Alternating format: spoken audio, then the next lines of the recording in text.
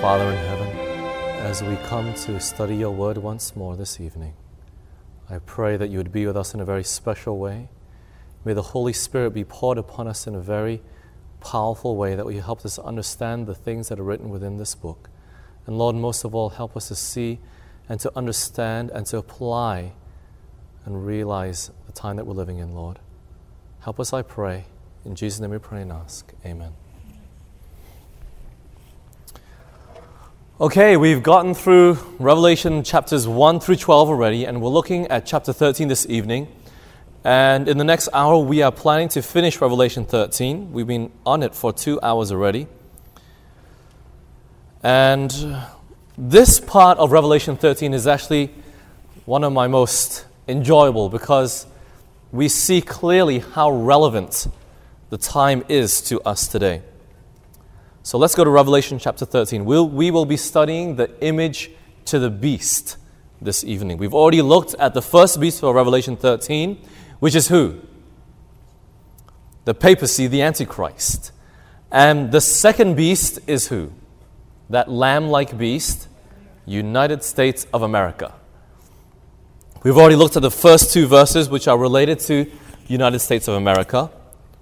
But we're going to go on and move on from that. Let us look at verses 13 to 14 of Revelation 13. Revelation chapter 13, and starting in verse 13, the Bible says, "And he doeth great wonders, so that he maketh fire come down from heaven on the earth in the sight of men." Who is the one that makes fire come down? The second beast, which is a lamb-like beast, which is United States of America. Now, we looked at this fire also already. That fire relating to two things and two stories, Elijah on Mount Carmel and also Cain and Abel. Showing that in Mount Carmel experience that who is the true God, and in Cain and Abel's experience was what worship was accepted. So we see in a great way, whether this is be literal or not, I know spiritually this is referring to worship and the true God. But we're looking at also verse 14. "And deceiveth them that dwell on the earth by the means of those miracles which he had power to do in the sight of the beast, saying to them that dwell on the earth that they should make an image to the beast, which had the wound by a sword, and did live." So in verse 14 it says here that with this fire he deceives them. And this word deceiveth in a large way is a characteristic of the serpent coming out, as we saw in Revelation chapter 12. So Revelation chapter 12, we saw the serpent deception.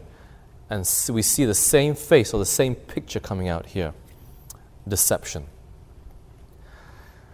And it says that by this deception that they should make an image to the beast. Now, who is the they referring to? Who is the they referring to in verse 14? Let's read this again. "And deceiveth them that dwell on the earth by the means of those miracles which he had power to do in the sight of the beast, saying to them that dwell on the earth that they." So who is the they referring to? Them that dwell on the earth. Now, contextually, what is this earth referring to? It's not the whole world. What was the earth prophetically looking or pointing to? Who was it? United States of America. So the people that make an image to the beast are those that live in the United States of America. Now, it says that the image to the beast is that which had the wound by a sword and did live. Now, when the people are deceived, the lamb-like beast will tell the people to make an image to the beast. Get that? First comes deception, and then after that, the lamb-like beast tells them to make an image. 2 steps there, 2 stages. So notice this, it is still the lamb-like beast. It doesn't look pagan. It still looks like a lamb. So in its very outward forms, it still looks Christian. So it's still retaining these Christian principles somehow, but yet at the very heart and the root of it, it's pagan.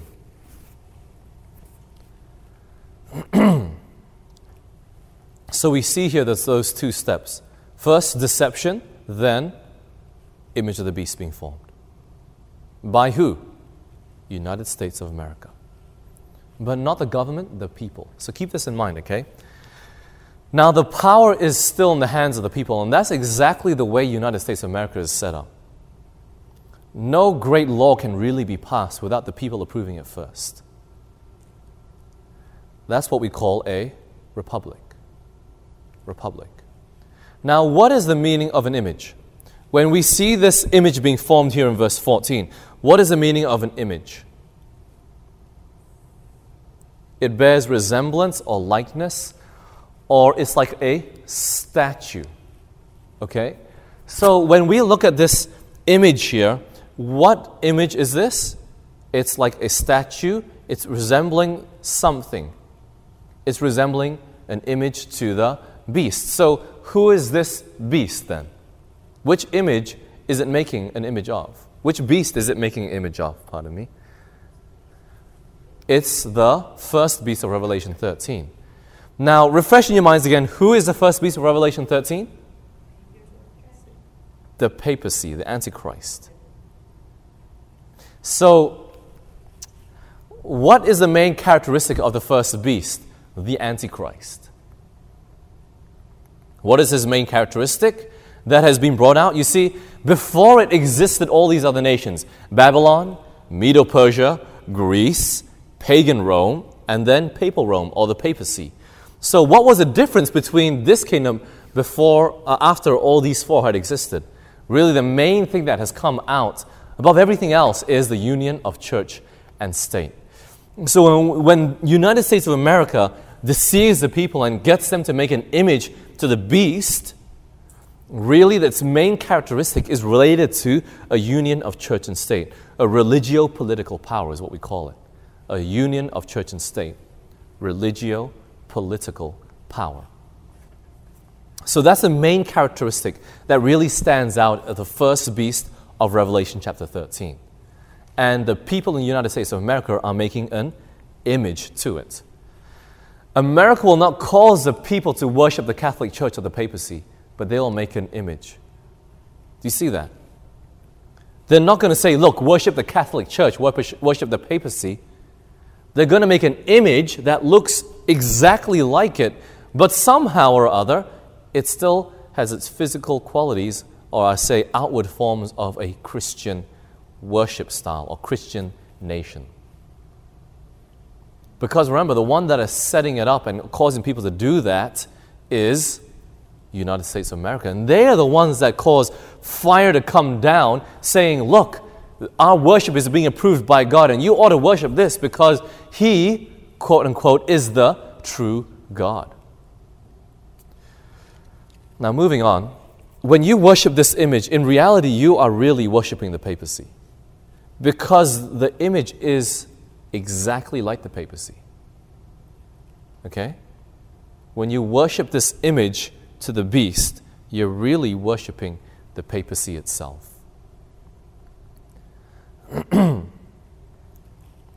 So this is what we see in verses 13 and 14 so far. Now let's move on to verse 15. Revelation chapter 13 and verse 15. And he had power to give life unto the image of the beast, that the image of the beast should both speak and cause that as many as would not worship the image of the beast should be killed. Now we see another picture forming here, and it says that he had power to give life unto the image of the beast. There are two stages that are mentioned so far that what we've seen. First, a making of the image of the beast. A making of the image. It has a form and no power. Okay? It's just lying there dormant. But the image has already been formed. Parallel to what we also see in creation when God created Adam. He first had to form him, so he had the image, but Adam was still lying there like dust. But the second stage we see is that power is given to the image. And after that, now, this image is able to speak. also paralleling the creation account of Adam, when God breathed into Adam the breath of life. Then Adam became a living being. And so to speak, this image is going to have life breathed into it, and then it's going to start speaking. But this is not the creation of God, of course. This is none other than the creation of Satan himself. So, who is it that gives power to the image of the beast? When it says, and he had power to give life unto the image of the beast, who is that he referring to? Well, let's go back a bit and read verse 14, and then come into verse 15, and we'll see clearly who this is, okay? Let's go back to verse 14 of Revelation 13. The Bible says, and deceiveth them that dwell on the earth by the means of those miracles which he had power to do in the sight of the beast. Now, who is it that does the miracles? United States of America. Okay? Saying to them that dwell on the earth, that they should make an image to the beast which had the wound by a sword and did live. So, it's still, the subject matter is still referring to the United States of America, who made the miracles and then deceives them and get them to make an image of the beast. So it comes down to verse 15, and he had power to give life unto the image of the beast. So who is it referring to, he there? It's United States of America, the second beast still. So United States of America is going to be the one that gives life to the image of the beast. But who is this image referring to again? The first beast of Revelation 13, the papacy. Now, it says that after the beast is given life, this image of the beast, it says that this image will both speak. First, it'll speak. Now, what type of image is it? An image to the beast.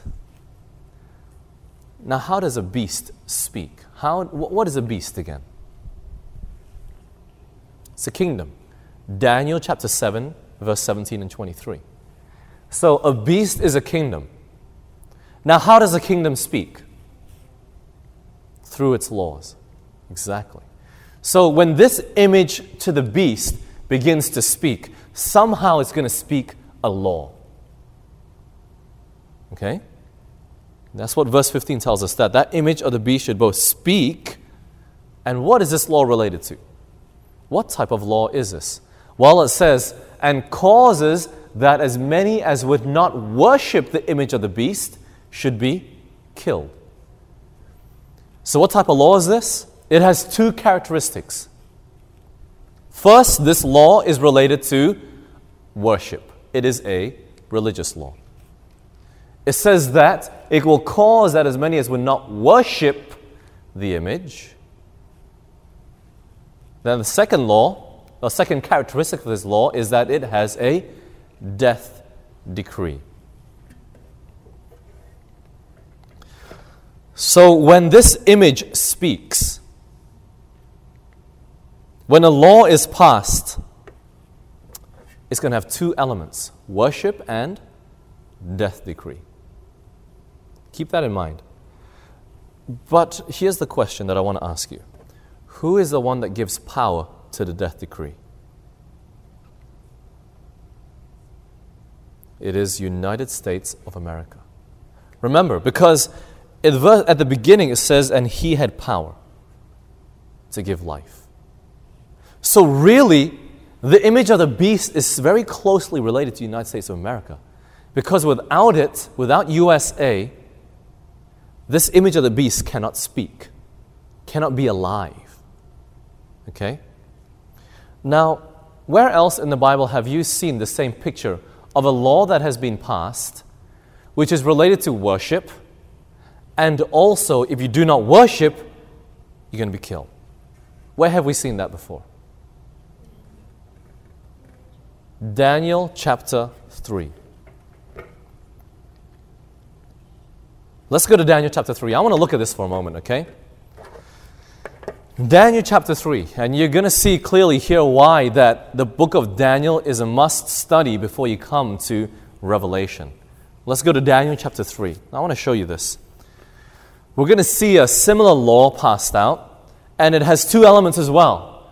It's a law to worship, and if you don't worship, you're going to be killed. Let's go to Daniel 3. Now, Daniel 3 has a prelude of Daniel 2, which is Nebuchadnezzar's dream. And Nebuchadnezzar sees in this dream a head of gold. And Daniel tells him, King Nebuchadnezzar, your kingdom is the head of gold. Signifying that his kingdom would eventually pass away because the chest and arms of silver were to be coming next, which was to be another kingdom. So, of course, Nebuchadnezzar says, well, Daniel, thank you for telling me this dream and interpreting it. But in chapter 3, we see that he's about to set up an image, and probably exactly the same one that he saw in Daniel 2. But this image is all made out of gold, saying, I want my kingdom to last forever. But what happens? Let's go Daniel 3 and let's start from verse 1. Daniel chapter 3 and verse 1. The Bible says, Nebuchadnezzar the king made an image of gold, whose height was 60 cubits, and the breadth thereof 6 cubits. He set it up in the plain of Dura, in the province of Babylon. Then Nebuchadnezzar the king sent to gather together the princes, the governors, and the captains, the judges, the treasurers, the counselors, the sheriffs, and all the rulers of the provinces, to come to the dedication of the image which Nebuchadnezzar the king had set up. So he gathers all his political friends and he says, look, I want you to come up here and I want you to worship this image that I've just made. And then in verse 3, all these people came, and in verse 4 it goes on.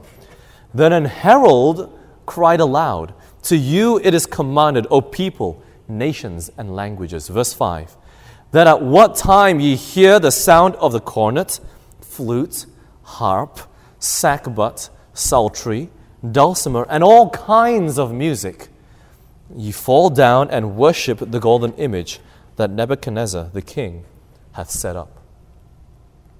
Now here we have a picture that Nebuchadnezzar has built this huge image, bigger than any man, and he sets it up in the plain of Dura, and he says, look, I want all you folks, when I gather you together, that when you hear music, that I want you to bow down.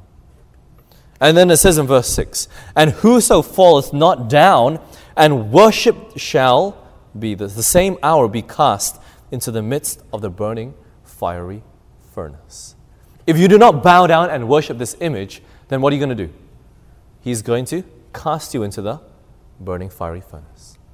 So clearly we see here a decree, a law that is to be passed, worship. And if you do not worship, you're going to be killed. You're going to be cast into the burning fiery furnace. But one thing I really wanted to bring out, now friends, what was done before the people had to bow down to worship? Music was played. Music was played. And this element was so important that God repeated it 3 more times in this chapter. In verse 7, we see the music's, all of the whole list of instruments repeated again. Then in verse 10, and then again in verse 15. 4 times in Daniel chapter 3, music has been mentioned 4 times before they have to bow down to worship. Telling me to some extent that music plays a very important role in prophecy. That before we are to bow down to the image, music is going to be played. What sort of music? Well, friends, we can take a long time looking into music. But I want you to keep this point in mind, okay? We're going to move on, but remember that the type of music that God requires in our worship is very important. Because it may go to the point where to say that this music will lead you to bowing down of image. So to some extent, when we look at the fire coming down from heaven that United States of America is to do, whether or not that's literal or not, once again I'm saying I don't know. But I know according to the Bible that it's related to worship, but more specifically what type of worship? In music. So music has certainly a large part to play in our worship, friends. And we have to be careful. Have to be careful with the sorts of music that we use in our worship services. But let's move on. There are 4 stages that we have seen so far in Revelation 13. The first stage is performance of miracles. The fire coming down from heaven.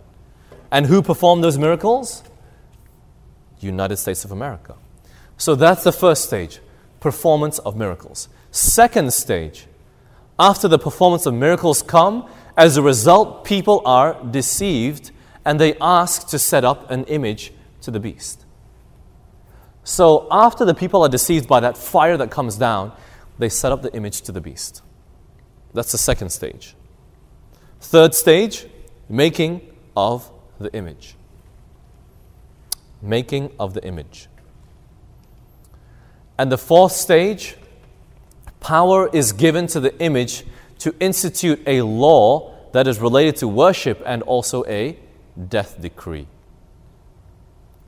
So this is the fourth stage. Now friends, as I list these 4 stages, the reason why I said that Revelation 13 is so fun to study is because we're seeing prophecy fulfilled before our very eyes. And this year, 2006, United States of America took a great leap in fulfilling some more of Revelation chapter 13. But when we look at these 4 stages, performance of miracles, people being deceived and they ask to set up an image to the beast. Thirdly, making an image of the beast. And fourth, power given to the image to institute a law related to worship and a death decree. To a large degree, I believe that we're already at the third stage. The third stage, the making of the image to the beast. Now, I'm going to share some information with you at the end here to show you why I believe that. And it's taken from secular sources, okay? Non-Adventist secular sources. So keep that in mind. I believe that we're at this third stage, making of an image. The next stage, power is given to institute a law related to worship and a death decree. So we're close. I believe it. I really do. But let's move on. Verse 16. Verse 16. The Bible says, "And he causeth all, both small and great, rich and poor, free and bond, to receive a mark in their right hand or in their forehead." Now it says that he causeth all. Now who is the he referring to? It's still the United States of America. It's still that second beast, the lamb-like beast. So United States of America in verse 16 is going to cause all. Now, what is another word for cause again? To enforce. To force, okay? So somehow United States of America is going to force everybody. How is he going to force everybody? Tell me. By making a law. By getting that image to the beast to speak. So he's going to enforce, or he's going to make everybody worship. But it says small and great, rich and poor, free and bond. These are the people that are going to worship. And you know what? It encapsulates all of us here. It doesn't matter whether you're a small person or a great person. It doesn't matter whether you're rich or you're living under a bridge. It doesn't matter whether you're free or whether you're in prison. Every single person here on this earth, or might I say, every person here in the United States of America, will have to decide whether they want to worship the beast, or the image of the beast rather, or they rather die. But that's what's going to happen. It says that he causeth all. So we all have to make a decision, separate to our parents, separate to our churches, our friends. We have to make our own individual decision, encapsulating all classes of people. So friends, you can't buy your way out of this one. You can't get a popularity contest and win your way out of this one. You have to make that decision yourself. Now it says that he's going to cause them all to receive a mark in their right hand or in their forehead. Now, this mark can go in the right hand or the forehead, okay? It doesn't have to be in the right hand and the forehead. So it can either be here in the right hand or up here in the forehead. Very interesting. Because you see, why does it say right hand? What is the meaning of right hand? Righteousness, exactly. Isaiah 41:10 tells us that Jesus will uphold us with his right hand of righteousness. And that word righteousness there simply means right doing. Now, when the mark goes in the right hand, what mark is this related to? The mark will be instituted when everybody has to be forced to worship the image of the beast. So this mark being related to a law being enforced. Okay? That's still in the future. And you'll see clearly why. But somehow, when this mark goes in the right hand, people will be thinking they're doing the right thing. They think it'll be righteous doing this. But to a large degree, right hand also is an action word. Contrary or opposite to forehead. Because why? Forehead is related to what? More thinking, mental. All right? So these two things really to a large degree are separated by actions and thoughts. Actions and thoughts. Now, in the Bible, what else goes in the forehead that we've looked at in Revelation so far? Do you remember? The seal of God, Revelation chapter 7, that's correct. And what did that seal of God relate to? The Sabbath. So, the mark of the beast is actually opposite or contrary to the seal of God, which is the Sabbath of God. So this mark that goes in the forehead or in the right hand related to worship is somehow opposite or contrary to God's seal, which is the Sabbath. Now let's go to Deuteronomy chapter 6 and verse 8. Let's look at this. Deuteronomy chapter 6 and verse 8. Let's read this. Deuteronomy chapter 6 and verse 8. The Bible says, "And thou shalt bind them for a sign upon thy hand, and they shall be as frontlets between thine eyes." And this was referring to the Ten Commandments. During the Israelite time period, when they were still in the wilderness, they were told that they were to bind the Ten Commandments upon their hand and as frontlets between the eyes, their forehead. So the law of God was to go in the right hand and also in the forehead as well. And so, really referring to two things as well. To them, think, thought. May your thoughts be pure. May your actions be pure as well.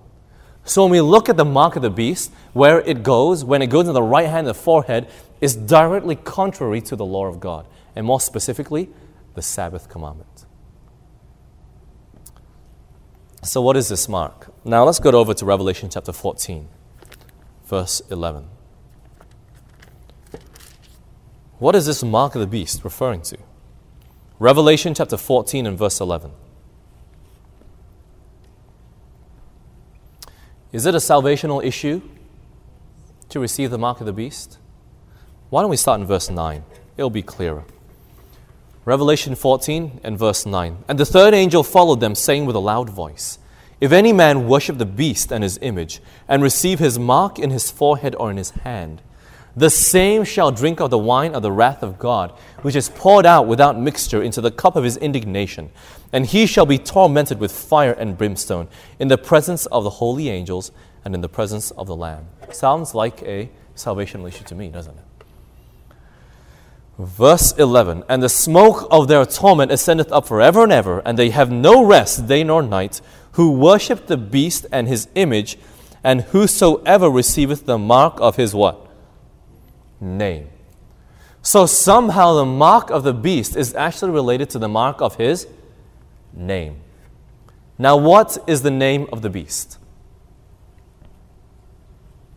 What is the name of the beast? Blasphemy. Let's go back. Revelation chapter 13. Revelation chapter 13 and verse 1. The Bible says, "And I stood upon the sand of the sea and saw a beast rise up out of the sea, having 7 heads and 10 horns, and upon his horns 10 crowns, and upon his heads the name of blasphemy." So the name of this beast is blasphemy, and you can receive the mark of his name. So you can receive the mark of blasphemy. Now here's a question. When we studied Revelation, what is the word blasphemy defined as within the book of Revelation? What is blasphemy according to the book of Revelation? Let's go over to Revelation chapter 2 and verse 9. Revelation chapter 2 and verse 9. What is blasphemy according to the book of Revelation itself? Revelation chapter 2 and verse 9, the Bible says, "I know thy works and tribulation and poverty, but thou art rich.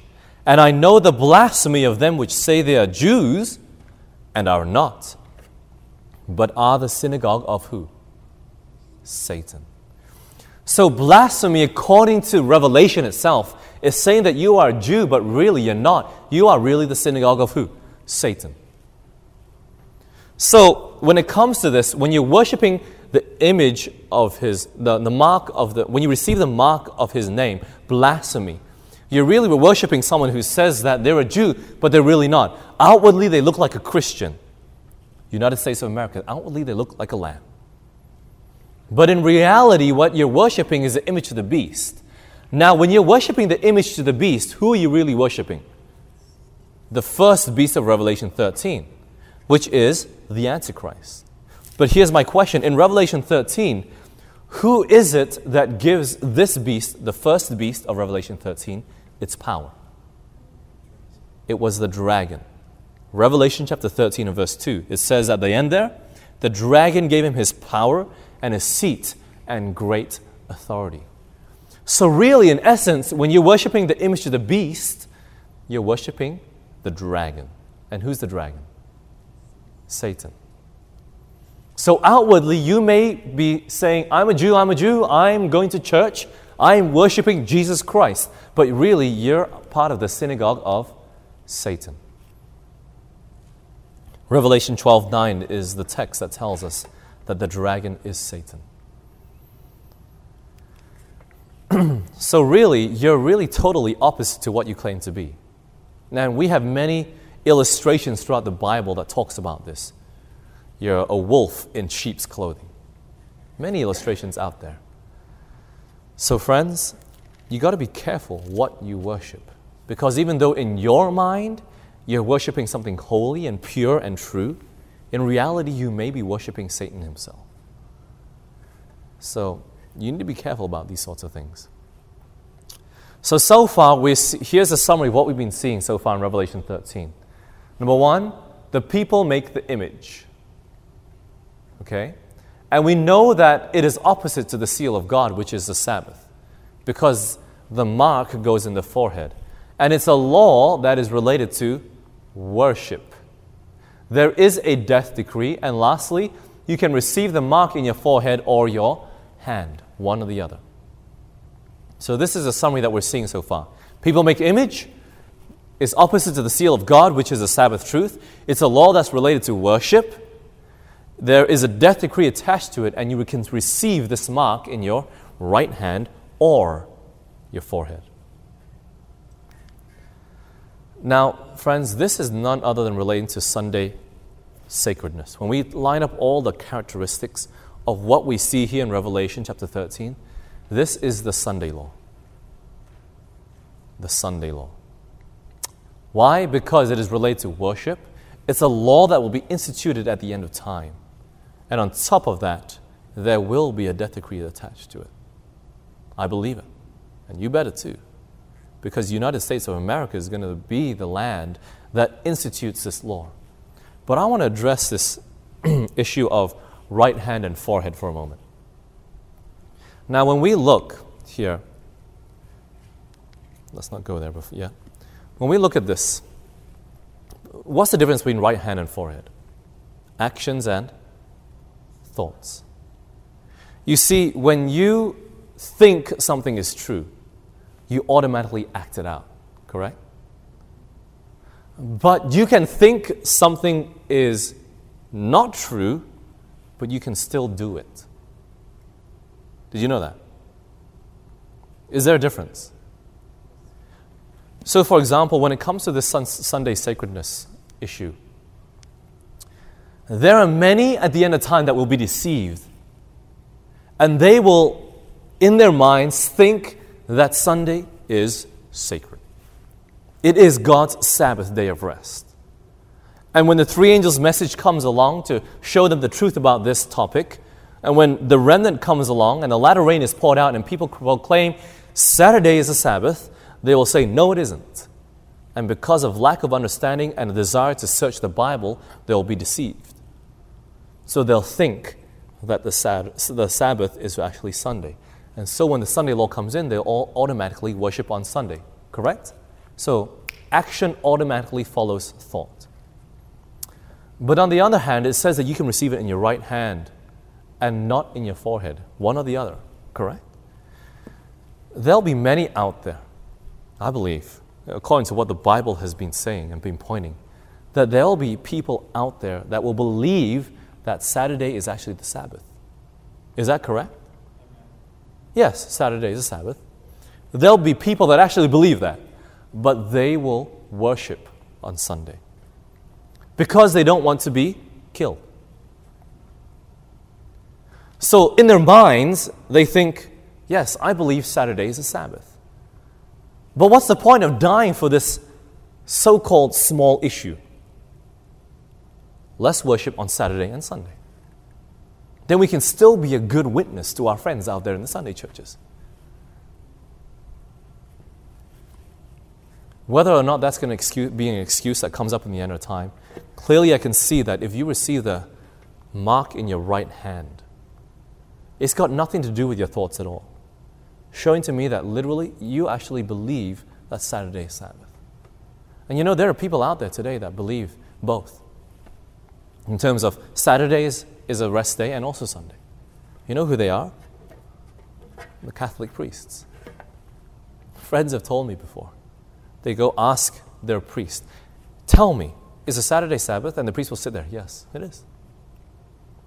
Then why aren't we worshiping it? Oh, I keep my rest day too. I take Saturday off and Sunday. They said that, one of the priests said that God gave the Pope the power to change the Sabbath. Yep, definitely. So to a great degree, really, what really matters at the end of time? Yes, today we need to prepare for it. But at the end of time, there'll be people, and specifically those who know the truth. Might I say, the Seventh-day Adventist Church, who know the truth about the Sabbath. But when the law, Sunday law comes in, the Sunday sacredness issue, when that comes in and a law is instituted with a death decree, if you do not worship on Sunday, you'll be killed, I believe that many out there will leave the ranks of the Seventh-day Adventists and join the opposing ranks because they did not want to be persecuted for the truth's sake. And this is a question that we need to answer today. Are you ready to die for the truth? Are you? Are you ready to die for what you believe in? If you're not, friends, it's okay. There is still time to prepare. God is giving us still a bit of probation time. Because if you are not ready to die for the Sabbath and the truth that you believe in, what do you believe in then? Is it truth to you? Do you see what I mean? But I know that Sister White tells us that at the end of time, you know, I have many friends and they are worried. They're scared of this time of trouble, this great persecution. And we have every right to be. We're humans. Naturally, we're afraid like that. Who wouldn't be when it's the greatest time of trouble that the world has ever seen? Sister White tells us that at that time, that God will give us the courage to stand up for the truth.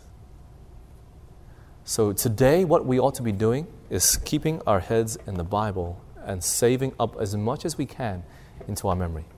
Because I know at that time, when that time of trouble hits, God is going to raise up people. And they're with courage and zeal and firmness, they're going to stand for the truth. But we're not going to have anything to stand for if we don't know the Bible today.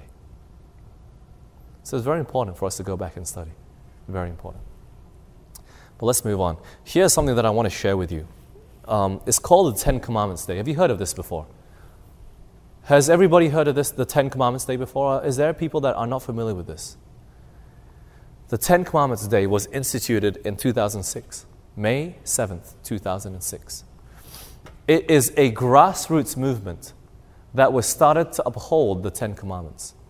You see, what happened was that the general public, they saw that people were saying, look, let's not put the 10 Commandments on our libraries anymore. Let's not put it in the Congress. Let's take out "In God We Trust." Let's not put church and state together. For every good reason. But what happened was that all these Christians said, look, we were founded on the 10 Commandments. So this 10 Commandments Day was started as a grassroots movement to uphold the 10 Commandments. Hence the 10 Commandments Day. Now, what is the meaning of grassroots? I had a look at the dictionary to see what this meaning, grassroots. And friends, I took this word grassroots out from the 10 Commandments Day website today, June 2006. I looked at the website. I went to 10commandmentsday.org, I think. And in there I read its founding and how it was started up. And it said exactly that. It's a grassroots movement. So I went and looked up this word grassroots. And first meaning that I found, it's a people or society at a level, local level, rather than at the center of major political activity.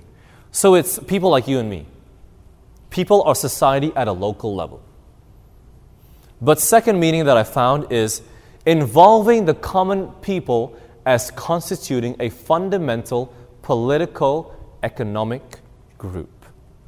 What sort of people found of constitute this group, a political economic group?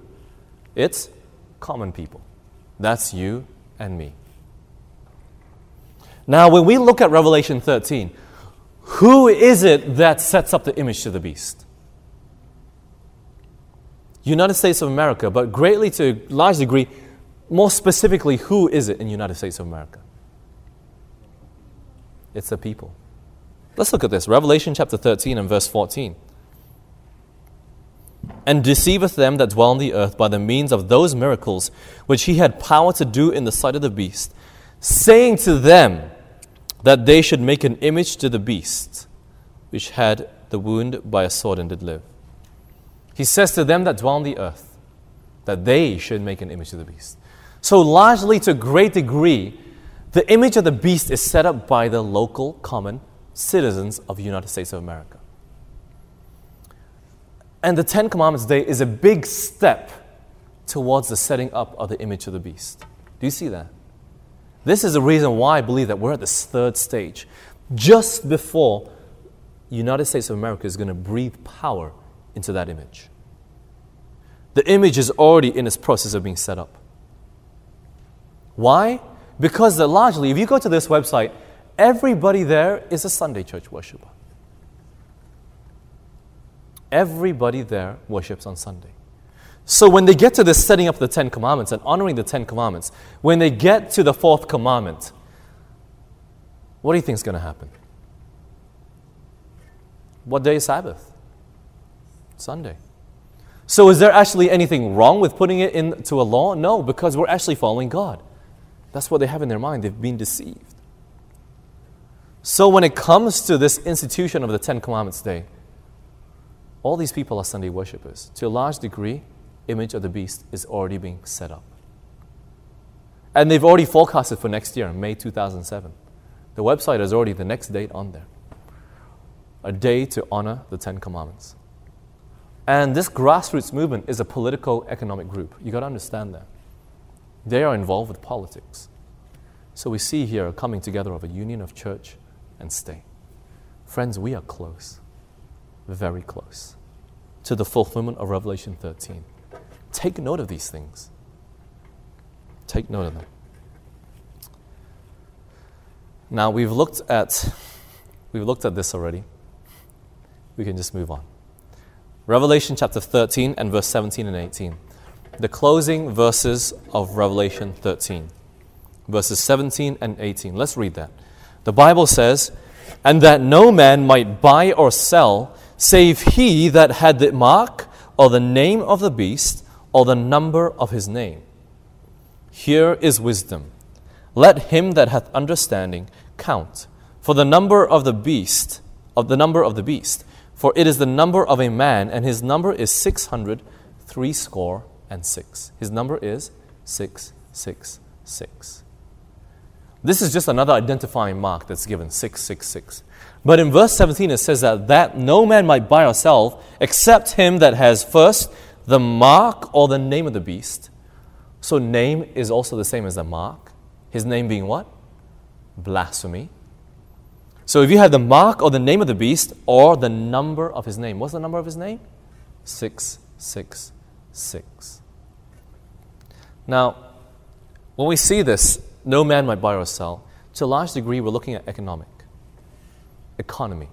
So for those who do not have the mark of the beast, for those who are not willing to bow their heads to Sunday as the Sabbath, when that law is instituted, their economic means will to a large degree limited. And like Elijah, we may have to rely on the ravens to bring our food. So this is really where our faith issue is going to be tested, whether we're going to trust God with our food. And that's why the Bible says, don't worry, your bread and your water will be sure. Your bread and your water will be sure. True reliance on God will then be necessary, because you can't buy or sell anymore. You've got to rely on Him for your food, for your clothes, maybe even during the winter, shelter, whatever it may be.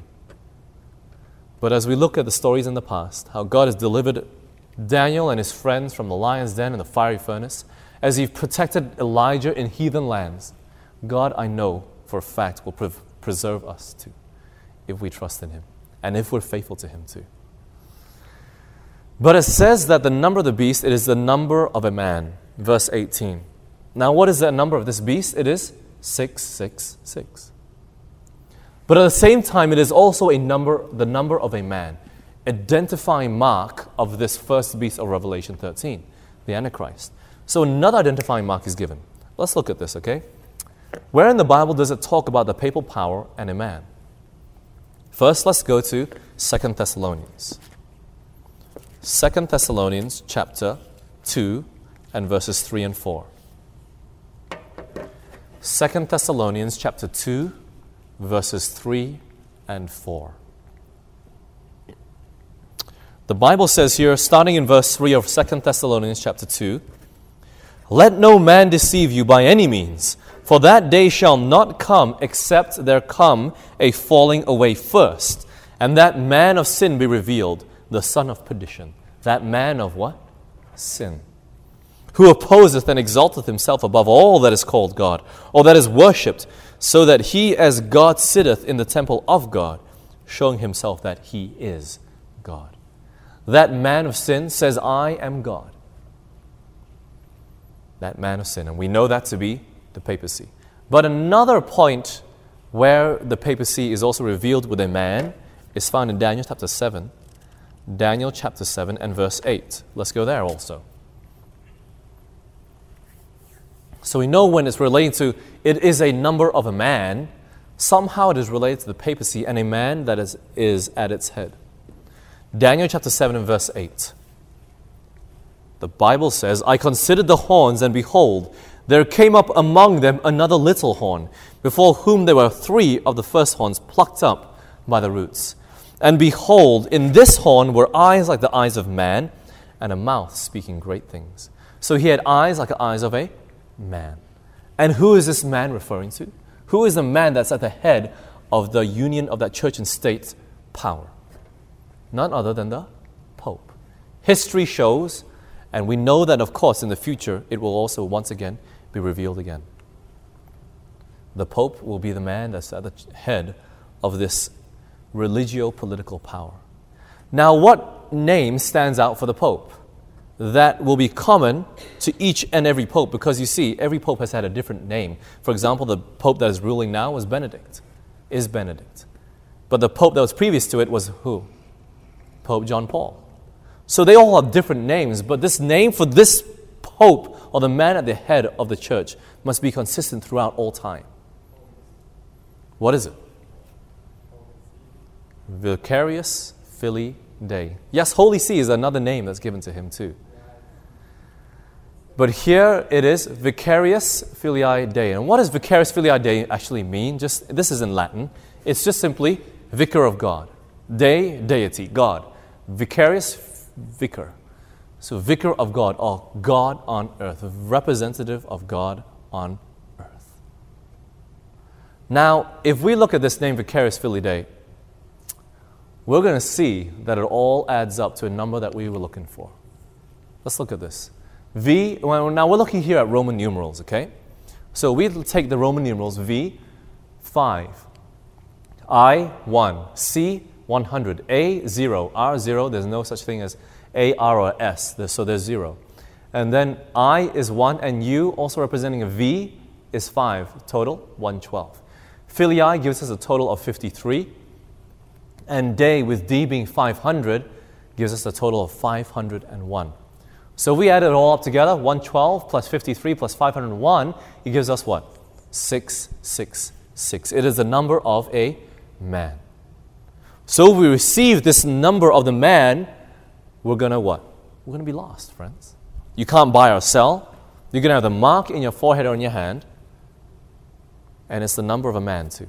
So you can receive that. How? How do you receive the number of a man?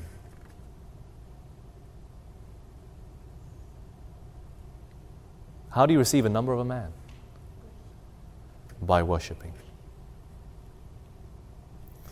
So, really, the great thing that's leading it down to is who you're going to worship at the end of the day. Because in essence, if you're worshiping the image of the beast, which is Sunday law, correct? If you're worshiping when that law is instituted and you're worshiping on the Sunday, you're really worshiping who? The papacy. But who's at the head of the papacy is the Pope, Vicarius Filii Dei. But in essence, who gave power to the papacy? The dragon, which is Satan. Now, friends, there's no cause for alarm today. There's no mark of the beast out there at the moment. I need to make this part clear. Nobody has the mark of the beast yet.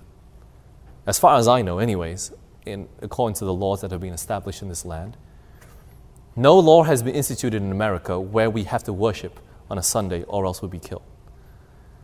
So as a result, I know for a fact that nobody out there has the mark of the beast. But let this fact not put us to slumber like the Laodiceans. Because there is going to be a time where it'll happen in the future. And I believe that it's very soon to come. We're at that third stage. The image of the beast has already been set up. You know what? What's this is just waiting for? We're just waiting for another major disaster to happen. That's all. Ellen White describes to us very clearly that when these major natural or man-made disasters come in, they're going to point to each other and say, look, God is punishing us because we're desecrated His 10 Commandments. We have to go back to the 10 Commandments. So the people are going to cry out for the 10 Commandments to be established, or something like a 10 Commandments day. And then when a natural disaster comes again, or a major event that comes again to the magnitude of like 9/11, they're going to say, okay, that's it. We need to put this into law. We need to be united on this front, and we need to get everybody to worship on Sunday. And so somehow, people are going to be forced to worship on this day. But what's going to happen? There's going to be a group of faithful people that will not. But yet the natural disasters are still going to come in. People are still going to attack this land maybe, or some sort of disaster to the magnitude of 9/11 will still occur. And they're going to say, look, there's this group of people that are actually not obeying the 10 Commandments. And because of them, God is visiting the judgments upon the land. So that we got to kill them. Ellen White tells us that the last day events are going to be rapid ones. Rapid, fast, no time to think. And I pray that we will all be established in the faith today. Friends, we don't know when salvation will run out on us, when time of probation will close on us. It may be that we walk out these doors that the time of probation will close. Today we need to be sure where we stand and whether we are ready to die for the Sabbath. A truth that is so precious to all of us. Are you ready? If you're not, you need to go back and search your heart this evening. What is stopping you from being ready? Why are you not ready? Is it still unbelief, disbelief? Are you still contemplating whether the Saturday is still the true Sabbath or not? Friends, we need to cast aside all this shadows and darkness and be clear to stand in the true light of what we understand. This is the study of Revelation. Especially Revelation 13 we're seeing being fast fulfilled. And I pray that as we see these events, may God stir our heart to find and form a revival in our lives, that we'll come out of the Laodicean condition that we're in, to truly get this work finished, and then we can go home. That's it. The message is that simple, friends. Why don't we pray? Let's bow our heads for a word of prayer. Let's kneel. Father in heaven, Lord, thank you for being so merciful on us. The prophecy of Revelation 13 has been around for many years. But yet somehow, Lord, we're here. We're gathered and we've heard the message. We've heard the events that will take place in the future. And Lord, whether our minds still need to be convicted or converted, I pray, Lord, that you work in our hearts in a very special way this evening. Give us no rest, Lord, till we give complete surrender to you. So, Lord, I'm asking that the Holy Spirit be poured upon us in a very special way, to guide and to lead us, to give us strength to live holy lives, O Lord. May you come quickly is our prayer in Jesus' name. Amen.